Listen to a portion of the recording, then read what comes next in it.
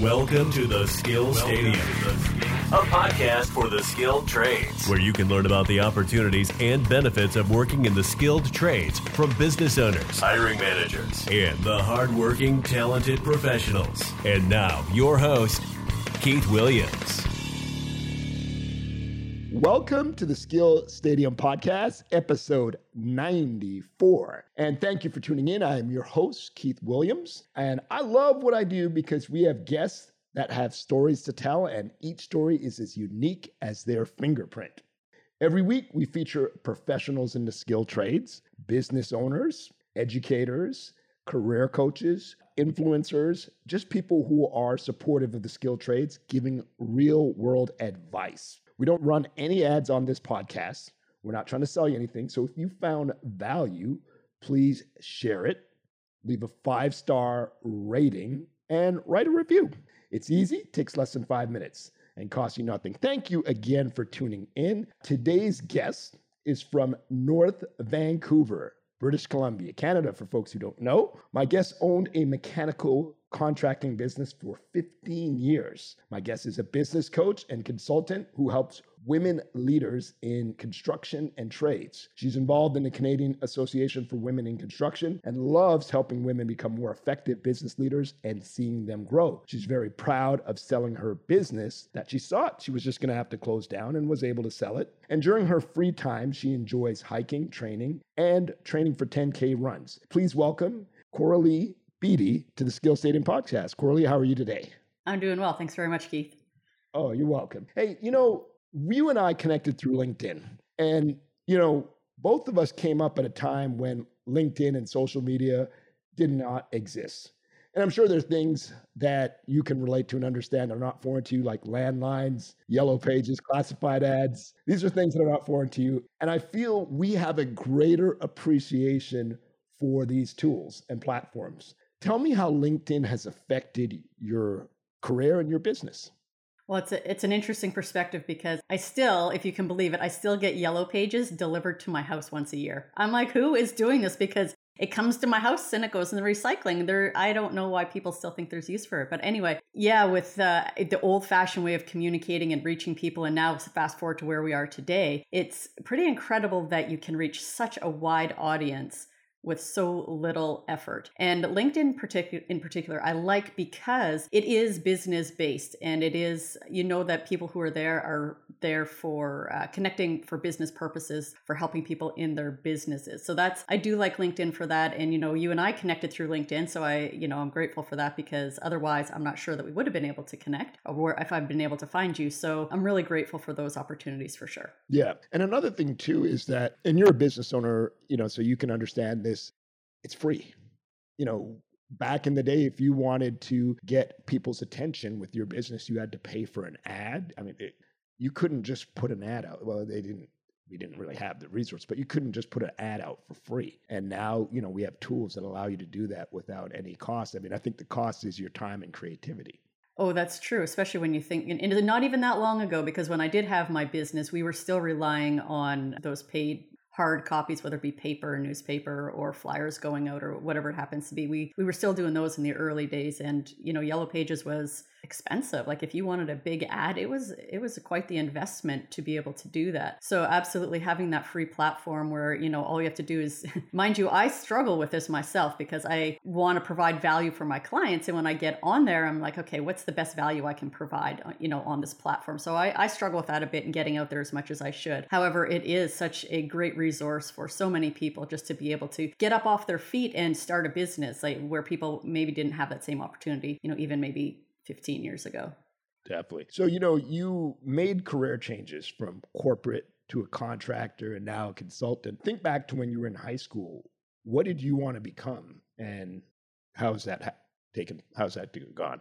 Yeah, if you asked me in high school, I never actually would have considered construction and my history, where I've come from, where I'm going to. I never would have thought that this is where I was going to be going. I loved construction my whole life, but in the early 90s, it wasn't a consideration for women or young girls to be in construction. It wasn't something that it wasn't popular. It wasn't something that was encouraged. So even as much as I loved it from a very young age, it wasn't something I had considered for a career, in high school. I assumed that I would go to university and take psychology because I wanted to help people. That was at the core of who I am, is helping people. So that's what I did. I went to university and we went for 4 years, didn't quite finish my degree. And, my goal was to help kids in the criminal justice system. And when I was working in that space, I realized I couldn't identify with these kids at all because I had this nice upbringing. I was, suburbia, nice area, nice kids. I didn't experience what these kids were experiencing. And for that, I didn't feel like I could genuinely help them. It was a lot of emotional charge to it. And it was something that was really difficult to leave at the office, so to speak. So that's when I was like, what else am I going to do? Because I don't think this is the thing. So I thought, well, why don't I pursue construction? Because I do love it. I loved it. And that was the first time it was a very quick decision, kind of from a Thursday. I was thinking, maybe I do this thing. I contacted the school on Friday. They had space and I started there on Monday. Like, it was really quick. I quit my job. I quit my university, everything, and just, quickly shifted gears. And that was the best quick decision I ever made because, mind you, I've made a few quick, good decisions in my life. Anyway, notwithstanding, it was probably the first really big, impactful one that I made because I started learning something that I truly loved. And I never had that experience before. I never had the experience of learning something that I really connected with and I really loved. And every day I was excited to learn more. So I knew that I was in the right place for that. Definitely. I also think the fact that you made that pivot at a young age was smart. And it also, the fact that you engaged in it right away showed that it was the right thing for you to do. Your behavior will dictate if this is something good, like how you're feeling about the decision, I'm sure. So that definitely was a key indicator for you. Both you and your husband worked in the skilled trades, which means, and so I'm curious, your children have obviously been exposed to the trades. Do you think any of them will follow in your footsteps? Well, we have 4 kids. The oldest is 16 and he's graduating in less than a month from high school. I'm so excited for that. And my youngest just turned 11 on Monday. And since the youngest was 7, we've had them on job sites working. And so for the last 4 years or so, they've been on job sites with my husband doing work and getting exposed to the environment. Now, they're not on active it's usually there on weekends. They're not there on a Tuesday at, 2:00 in the afternoon when it's humming with a bunch of different trades. They are there when they're really the only ones there. So it's a safe environment and all that thing. So it's not child labor, it's exposure. And they do a great job. They've learned to work really hard and contribute to the sites, the projects and such. That being said, none of them have really expressed a really great interest in the trades necessarily, but I really think that at least some of them will probably, and I will encourage them to at least try it out. Whether it be, just a summer job, go get on job sites, become a laborer, just do something, or if it is becoming a journey person or an apprentice and working towards a journey person, because I think the skills that you gain as a tradesperson are skills that you have for your whole life and are always valuable. Actually, it's funny. My daughter said yesterday, she's 14, and last night we were having this conversation, and she said, I'm so glad my dad's a plumber. She said, because it's going to save me thousands of dollars in the future when I can just call him up and he can come fix. Well, she said, I'm pretty good around a toilet, but when those other things that I don't know how to do, she said, I can just call him up and have him come over. So there's skills that you can really apply to your regular life that really add a level of convenience. Like, I am so grateful my husband does all the things that he does, because he's not just a plumber. He does a lot of other things that are just really, I don't have to wait to call a plumber and say, my sink is not working or this or that, when it's a really small thing. So I think the skills that you can learn in the trades are just ones that you can apply right across your life and are so useful just to have, whether you have a career in it or just as a side skill. Yeah, and tell your daughter that if she wants to impress folks, she can be somebody who's able to fix these things, because we do have stereotypes that a lot of young women can't do these things. And I think that's changing now. I also think she'll save a ton of money as she gets older. Oh, yes. Yes. Well, it's funny because she definitely sees the value in learning how to do these things. When she said, well, I know my way around a toilet pretty well, I was like, nice, good for you, because she does recognize the value in having those skills. So it's definitely something we'll continue to foster in them. Definitely. Also remind them that those jobs that they might do in the summer tend to pay more than any other job they're going to do. Oh, absolutely. I'm quite sure that should be a motivating factor. I mean, they're going to have to work hard with whatever they do. They might as well get paid more than less Yes, if they have the option. I So, agree. yeah, so you serve women in construction, and I know you're passionate about the work you do. What does success look like for you? Long term, my goal is really to be able to empower women to have a business that they feel good about and they feel confident in, and they can run with relative ease and comfort, as much as you can do that in the construction industry. So the success for me is helping these people be able to get to that place, because I know that I didn't quite reach that place of ease and comfort before we sold. However, we were on our way to that, and I know what it looks like and I know what it can feel like. And that's what I really want for the women that I work with. And long term, I really want to empower as many women to enter the trades and to really have a career that is fulfilling and satisfying, whether it's as an employee or as a business owner. I think it's an industry that is so incredibly fulfilling, really, and satisfying, if that's something that you enjoy, to build things, to create things that outlast you, things that you can drive by and point at and say, I was part of that project. I was part of creating that, building that, whatever it happens to be. So I enjoy that whole process. Yeah, I also think the communities will help, because we have a lot of social communities, a lot of online communities where women can start to collaborate with one another. Mm-hmm. I've interviewed some women, and they've shared that as being a real asset to be able to connect with other women, because you learn from people who are obviously more experienced than you and who've been down the path as you, and they can relate to what you've gone through. Mm-hmm. So I would say that the community you're building would definitely make a big difference and help.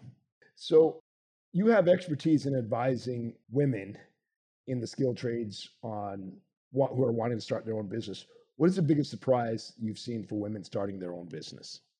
Biggest surprise for women starting their own business is probably the amount of work the business takes, the business side of it, because all these women are skilled and they love to do their craft and they want to go do their craft. However, what they don't recognize is the amount of time and effort that really goes into managing the back end of their business and learning the back end. Like, how do you charge adequately so you make a desirable profit, get paid fairly, and you're not, working on pennies kind of thing. So it's really learning to cost your projects properly and really understanding how the business works, and also the amount of time it takes, because if you aren't on top of it every day, it can pile up really quickly and it can become really overwhelming. So it's having the discipline to work on it daily, on that paperwork, on the thing that you don't love so much. However, if you do stay on top of it, it can be manageable. It's being aware of how fast it can take over if you let it slip, even for maybe a couple days. No, that makes sense, because I do think that, a lot of business people, particularly in the trades, they love doing the work. And that's their expertise. That's what they enjoy doing. But then there's so many other aspects of a business that might not be appealing to them, like dealing and managing people. Oh, yes. Your accounting, your HR, especially accounting. I imagine that's not exciting stuff, but it's necessary. That is always the biggest thing that we spend a lot of time on, is just learning how to manage the money, how to manage it, but also to be able to forecast, be able to just really understand how to collect the data that you need in order to generate the information that'll help you make decisions in your business. And that's always a steep learning curve, but once they actually get it, it's really empowering. They all of a sudden have a much stronger hold on their business than they ever did. How important do you think it is for them to kind of find really good talent that they can trust to manage those things for them? Because there's only so much you can do. And I guess it depends on what stage you are in your business. When do you advise them maybe to pass that to somebody else? Because that's a pretty critical decision, I would imagine. Absolutely, especially when it comes to, just bookkeeping, because, an accountant is typically something you want to have for sure right from the beginning, but bookkeeping itself, so that day-to-day finances stuff, to get to that point, to be able to trust somebody to hand that stuff over, to know that they'll do it properly. I don't know. I guess part of it is personality, because for me, it was really difficult to do that because I like to have my hands in everything. I was kind of a little bit of a control freak. It was hard to get in. I find a lot of the women are similar to me in that respect, that they don't want to let go of the reins.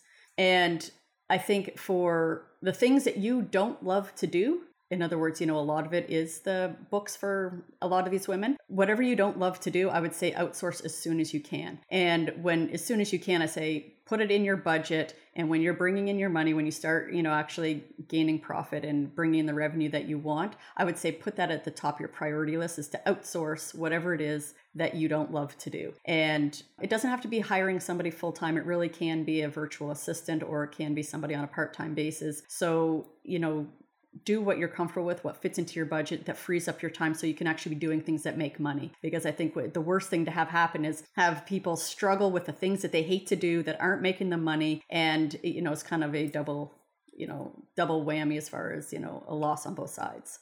So what would you tell, so you serve a niche with construction. You have expertise in advising women on skilled trades to start their own business. What would you tell leaders in the skilled trades, men and women? What can they do to encourage, get more women into the trades? And more importantly, in leadership positions in the skilled trades. What advice would you give to men and women business leaders in the skilled trades? I think what's really undervalued and underappreciated is the skill set that women are naturally bringing to the table that is underrepresented in the construction industry and can really serve the construction industry well. So we're talking about things like their communication skills, their relationship skills, their attention to detail, their ability to see problems before they necessarily occur. I think there's a lot of skills that women naturally have that could really serve the construction industry well. And I think if we can start to talk about those things in a more favorable way, and it's not that we downplay them so much as we just don't talk about them. We look at construction in a way that it's for big, strong white men who, they've been doing it forever and that's who's supposed to do it. However, we need to change the conversation to recognize that we have a serious labor shortage on the horizon here, like already in one, but it's only going to get worse. And we need to bring in many people in order to fill the shoes of the people who are leaving. And we need to be able to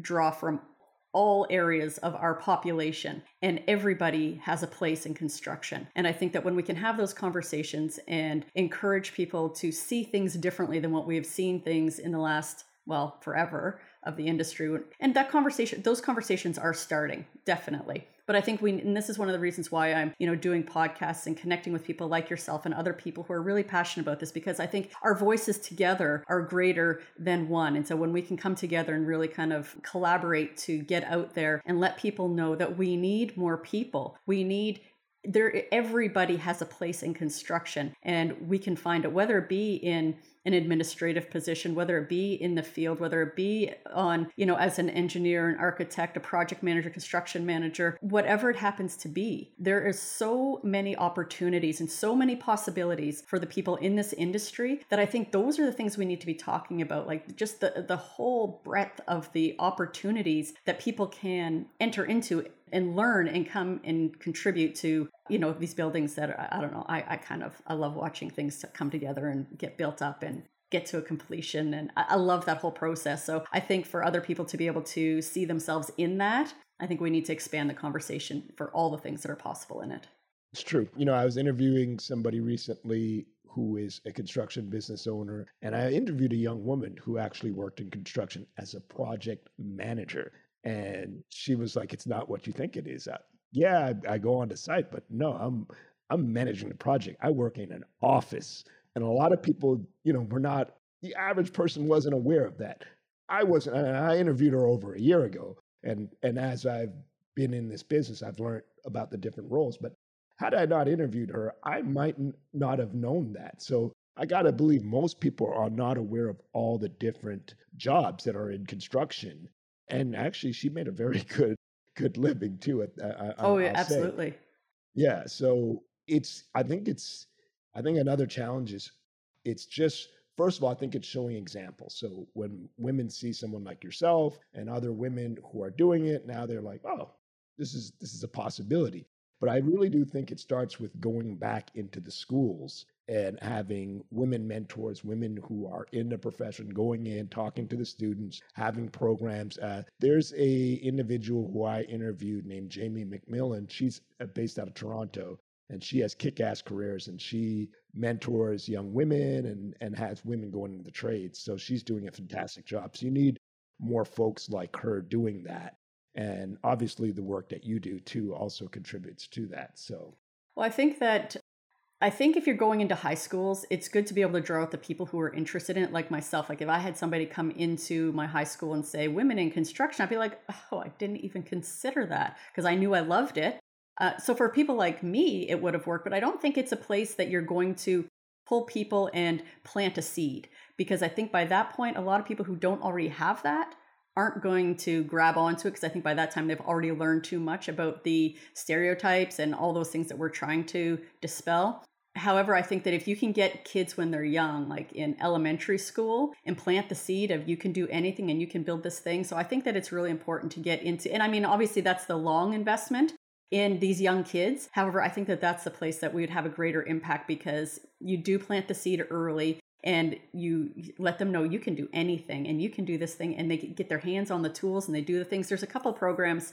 There's one that's called Tools and Tiaras that's focused on, I've heard of that. Judalyn Cassidy. I've interviewed her. I'm very familiar with her. Yes. Yes. So she has her program, Tools and Tiaras, that help young kids. I think it's 9 to 16 or something like that. Age. Yeah, come into and try on the tools and do things. And I think that that's a great program. There's also another one in the Portland area that I think it's called Girls Who Build, that have a similar type of thing where they're offering these opportunities to young girls to come in and try out the trades and just get a feel for it. This is, do you love it? And then plant that seed early so they can grow with it and explore it as they grow. And so when they get to high school, they already have a seed that's kind of, growing a bit more and thinking, oh yeah, I'd like to pursue this. So I think it's getting in earlier where they don't have those stereotypes yet. They haven't learned all that stuff yet. So I think there's still potential there.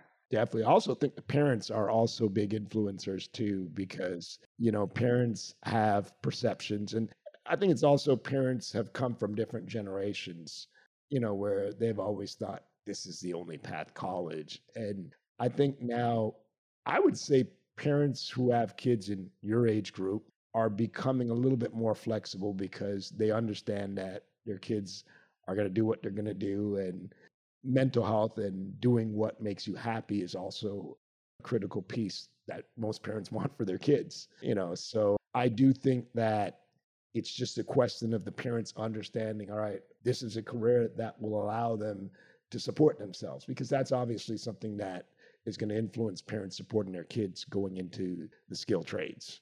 Yeah, I actually homeschool my kids, and as I was kind of growing with them and learning, because in the beginning I was definitely, my kid will graduate and go to university and do that thing. And so I'm in my 12th year of homeschooling. So this was, quite some time ago. So when my son was in grade 9, he was taking a program that he really loved. He wanted to get into making films and doing digital media type of thing. And I told him, and it occurred to me at that point, so it's maybe 3 or 4, I don't know, several years ago anyway. What I realized is that one of the reasons I homeschool my kids is I just think that the system no longer serves it. It's not relevant to where we are in our development as humans and our technology. It's no longer relevant. You can just ask Google, what's the capital of blah? You don't have to know this stuff. There's so much information that's right at our fingertips. To have a kid be in a classroom and learn the capitals of your provinces and all the countries in Africa and all these things, I just don't think it's as relevant as it used to be.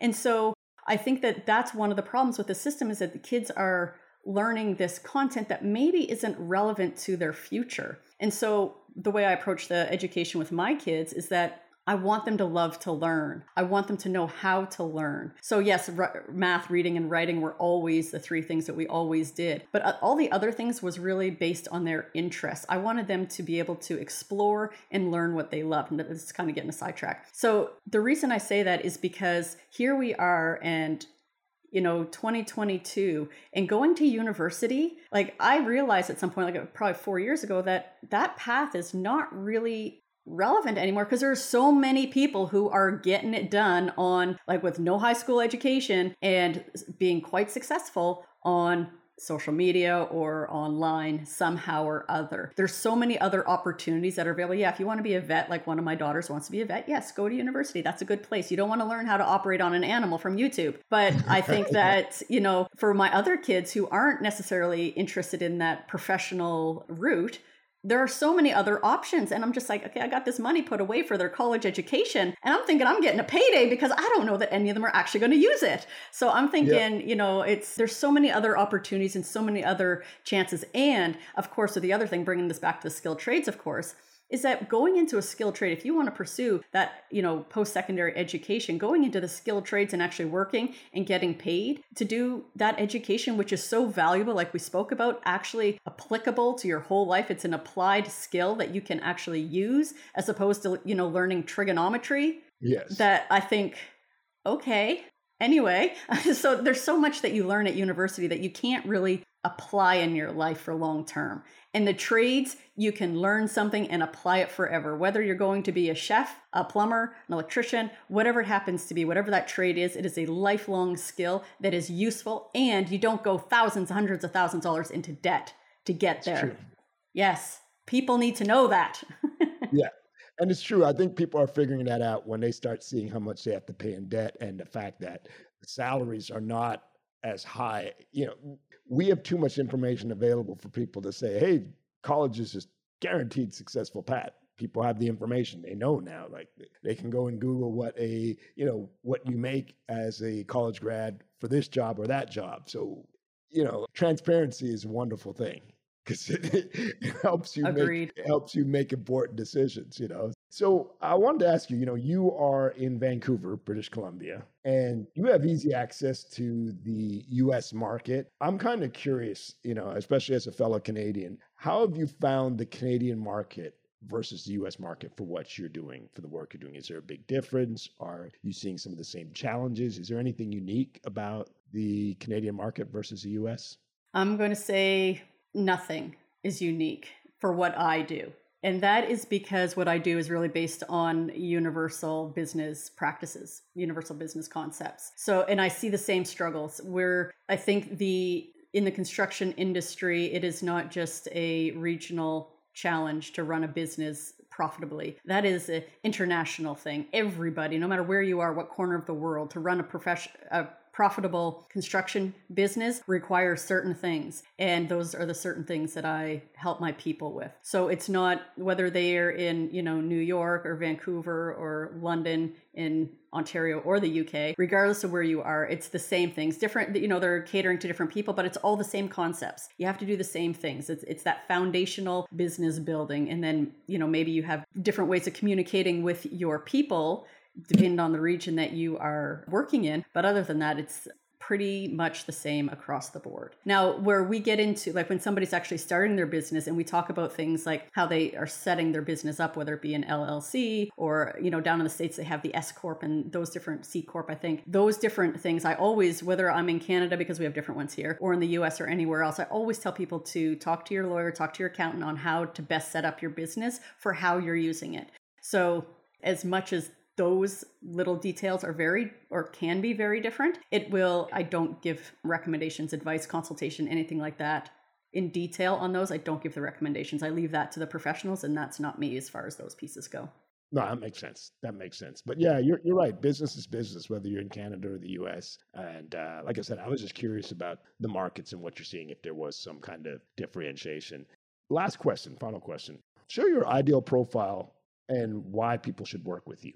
If you are a woman leader within a construction business and you are the one that is responsible for how the business runs, the business development, the profitability, all of the things that contribute to a successful business, and you are struggling from your day-to-day because you're always flying by the seat of your pants, emergencies come up all of the time, you can never predict your day because you are just really one phone call after another, those are the people I need to help. Those are the people that need to call me. Those are the people that are like, going crazy, losing their mind because they can't actually focus on one thing because something else is always coming up. So the women I help them put processes and procedures in place to, have their business run like that well-oiled machine. So it's a lot more smooth. It's a lot less headaches, and you can actually, predict as much as construction can be predictable, predict what your day is going to look like, and then actually run that day. So I know that there's so many people, men and women. I help women specifically because that was me. And there's a lot of help out there for men. Women, we're kind of one of one at the table almost all of the time in the construction industry. And so I really want to bring those women together so they can be supported by like-minded women and know that it can be done and know that this is a space where they can be empowered to really take control of their business and not have their business take control of them. Because that inevitably is what happens when you just jump into business without much intention. Excellent. And I might add to that, it will make your business more profitable if you have. Oh, absolutely. That is the goal. In due time. Yeah. Yes. So, women who are interested in working with you, what's the best way for them to reach you and find you? You can go to my website, which is thrivehq.ca. There's a couple of different options to get in touch with me. You can fill out a needs assessment. We can have a conversation, see where you're at, where you want to be, and how we can get you there. You can also find me on social media. I'm not on Twitter. I think I'm on everything else, though, including Clubhouse. And I'm Coralie Beatty. Again, one of one, so I'm easy to find. Definitely. And Coralie, we will have your information in our podcast notes. So people, listening to this, you'll be able to, if you look at the notes, all of her information will be there. All her website and social media feeds, we'll have that all in the notes. Coralie, it was a pleasure to interview you. Thank you so much for being a guest today on the Skill Stadium podcast. Thank you, Keith. Thank you for listening to Skill Stadium. It would mean so much if you left a review on iTunes and told your family and friends about the podcast.